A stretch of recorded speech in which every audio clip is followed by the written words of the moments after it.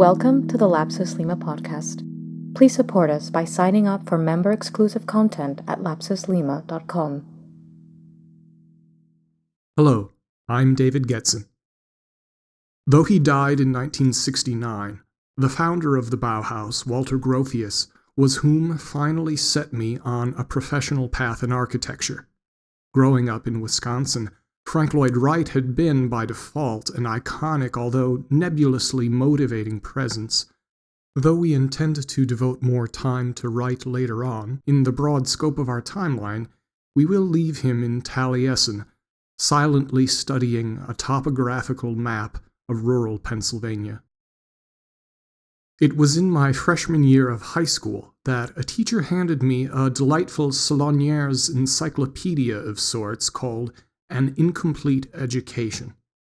It was intended for me to read the entries on Shakespeare, which I did, but I quickly flipped over to the chapter on architecture. The typical cursory overview of column and facade from classical to Gothic preceded the main body. This covered 20th century design, in those days still almost justifiably styled modern architecture. Only two people in the entire sweep of architectural history were deemed important enough to merit portraits in this book: Wright and Gropius, whose section began, "To be perfectly frank, Walter Gropius was not really such a hot designer. He was, however, the presiding genius of the Bauhaus." Who the hell are these people to say that? I thought. And there went a few thousand hours of my life. That this too self-aware tome felt the need to scoff at Gropius is in some sense fitting. He had, after all, wished for his school to be the antithesis of an ivy-ringed academy where obligatory diagrams of the Baroque house served as window dressing for the main course of networking and learning how to originally emulate famous ideas. Above all things, the Bauhaus was an institution for the unity and integration of design and building. A symptom of industrial degradation was that goods which had been designed or sometimes even realized by a single individual were, in their production, suddenly split into two worlds. In the late 19th century, a retiring nobleman's villa near the hobby farm could have been readily executed under the auspices of a single master builder, who would consider him a patron. By the 1920s, that nobleman's grandson, who might commission a townhouse near his office, would have been required to employ an architect and an engineer, not to mention this client, no longer a patron, would have had to trust those two to agree on a general contractor. And then he would have to trust the contractor too. Within the same grandparent to grandchild time span, visits to the local tallow maker or whale oil salesman were replaced by delivery from a kerosene distributor. A few years later came a neighborhood gas system, soon to be made municipal. Next, the whole gas factory would be replaced by an electric grid, which itself required special light bulbs, one bought from a different company entirely. And teetering above all this were the Werkbund's Peter Behrens and his interns, Gropius, Mies, and soon-to-be-called Corbusier, working like mad on the Allgemeine Elektrische Gesellschaft, German GE, projects. AEG's research and development would be putting customers' Reichsmarks to work on upgrading what they had just sold with new and better bulbs, while the designers desperately tried to tie all of this up in a coherent AEG experience with a new logo, improved factories, and striving after everything about that high philosophy of form we spoke of earlier. Needless to say, it was a mess, though how many of us have had the rare honor of confronting a problem whose type has never existed? if this trend of increasingly specialized complexity continued for just another half generation. God help us all. Often, conflicting incentives with which we are very familiar today were becoming newly apparent and had to be dealt with for the first time. Loos had noted how, in government buildings, plumbing, which engineers and contractors would have thought was more important than facades, had to compete in budget allocations. If a politician in league with an architect wanted a facade to impress the public more than they wanted the toilets to work, that's where the money went. At the other end of the spectrum, the vastly growing drive to sell via catalog brought in waves of low-cost emulation, where the wooden legs of an imitation Louis Quinze chair might, for example, be given a gold finish in quickly tarnishing bronze. Time and money spent on making cheap stuff look expensive, or new things look old, could not be applied to solving problems, of which there were plenty. For a relatively short time, team firms of engineer-architect such as Adler and Sullivan, or project manager-designer combos, as with Burnham and Root, held the fort somewhat on the old unified model of design production. But as time went on, the pressures of specialization only heightened, and if these were not held in check, people like Gropius only expected the ridiculous and perverse symptoms to increase to terminal proportions. The urgent operative question became, so what are we going to do about it? To drop out was one answer. Ditch the system and create a new space, distinct from this complacent discharge of bourgeois ambition. This was the reaction of the avant-garde, the preferred escape route of left-bank romantics, Russian nihilists, worldwide bohemians, and soon enough, of Berlin and Paris Dada. Historian Eugen Weber described this new concept of new as one where the virtue is not so much in what you do, but in being ahead of what others do, a new conformism whose chief characteristic is that it tries to avoid conformity. Another option was the line Matesius towed, rather than to be so naive as to jettison or buy off the system and tell it to leave you alone.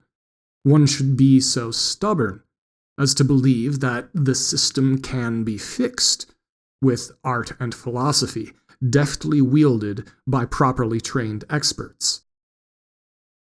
But a third way existed, and was indeed dominant. It was sadly that of self-interested apathy or detached acceptance by a rising middle class who mouthed and repeated the message that there was no problem at all. In the world of art and design, solution by engagement faced off against solution by disengagement, respectively yearning for influence upon, or distance from, the great public.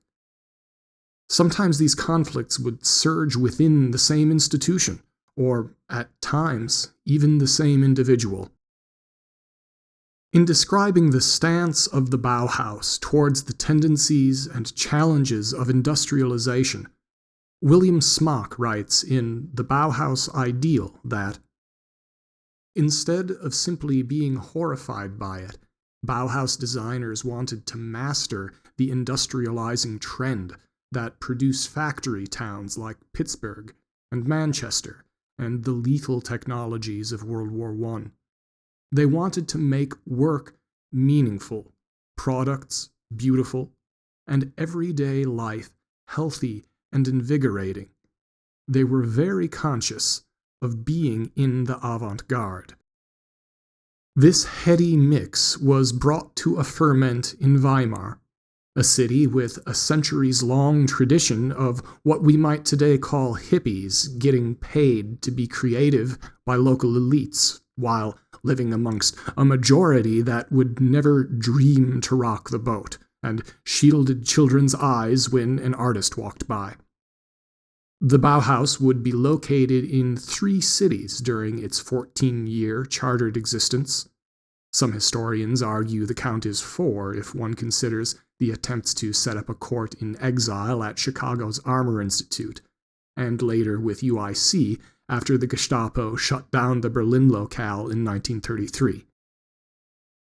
As we said in our previous episode, the Bauhaus began life as the Weimar Saxon Grand Ducal Art School, chaired by Van de Velde and sponsored by our noble friend Wilhelm Ernst Karl Alexander, etc., etc., etc. As a direct result of the war, Van de Velde ceded directorship to Gropius in 1914. As for Wilhelm Ernst, following the German Revolution in 1918, local executive power was removed from him and transferred to an elected body. On a national scale, the last echoes of German feudal order had stepped aside to make way for a new democracy. The nation's capital remained in Berlin, but due to civil unrest, the new German constitution was hastily drafted in this small city that had lent its name to the Weimar Republic. The art school was officially rechristened on April 12, 1919. Though we have so far endeavored to show some of the roots of modernist design leading back into the 19th century, the Bauhaus's founding was a time of efflorescence. The forthcoming manifesto of the new school bore the image of a soaringly angular cathedral and proclaimed, "The mere drawing and painting world of the pattern designer and the applied artist must become a world that builds again." It was announcing a triumphal re-entry of the conceptual into the physical, manifesting the ideological common ground that even Mathesius and Van de Velde had shared. Das Bauhaus is somewhat of a neologism that translates as a house of building or of construction. It has a nicely recursive ring to it that may have been intentional or at least appreciated at the time. Though the art school had once been a single structure, it had now become the building for the building of buildings.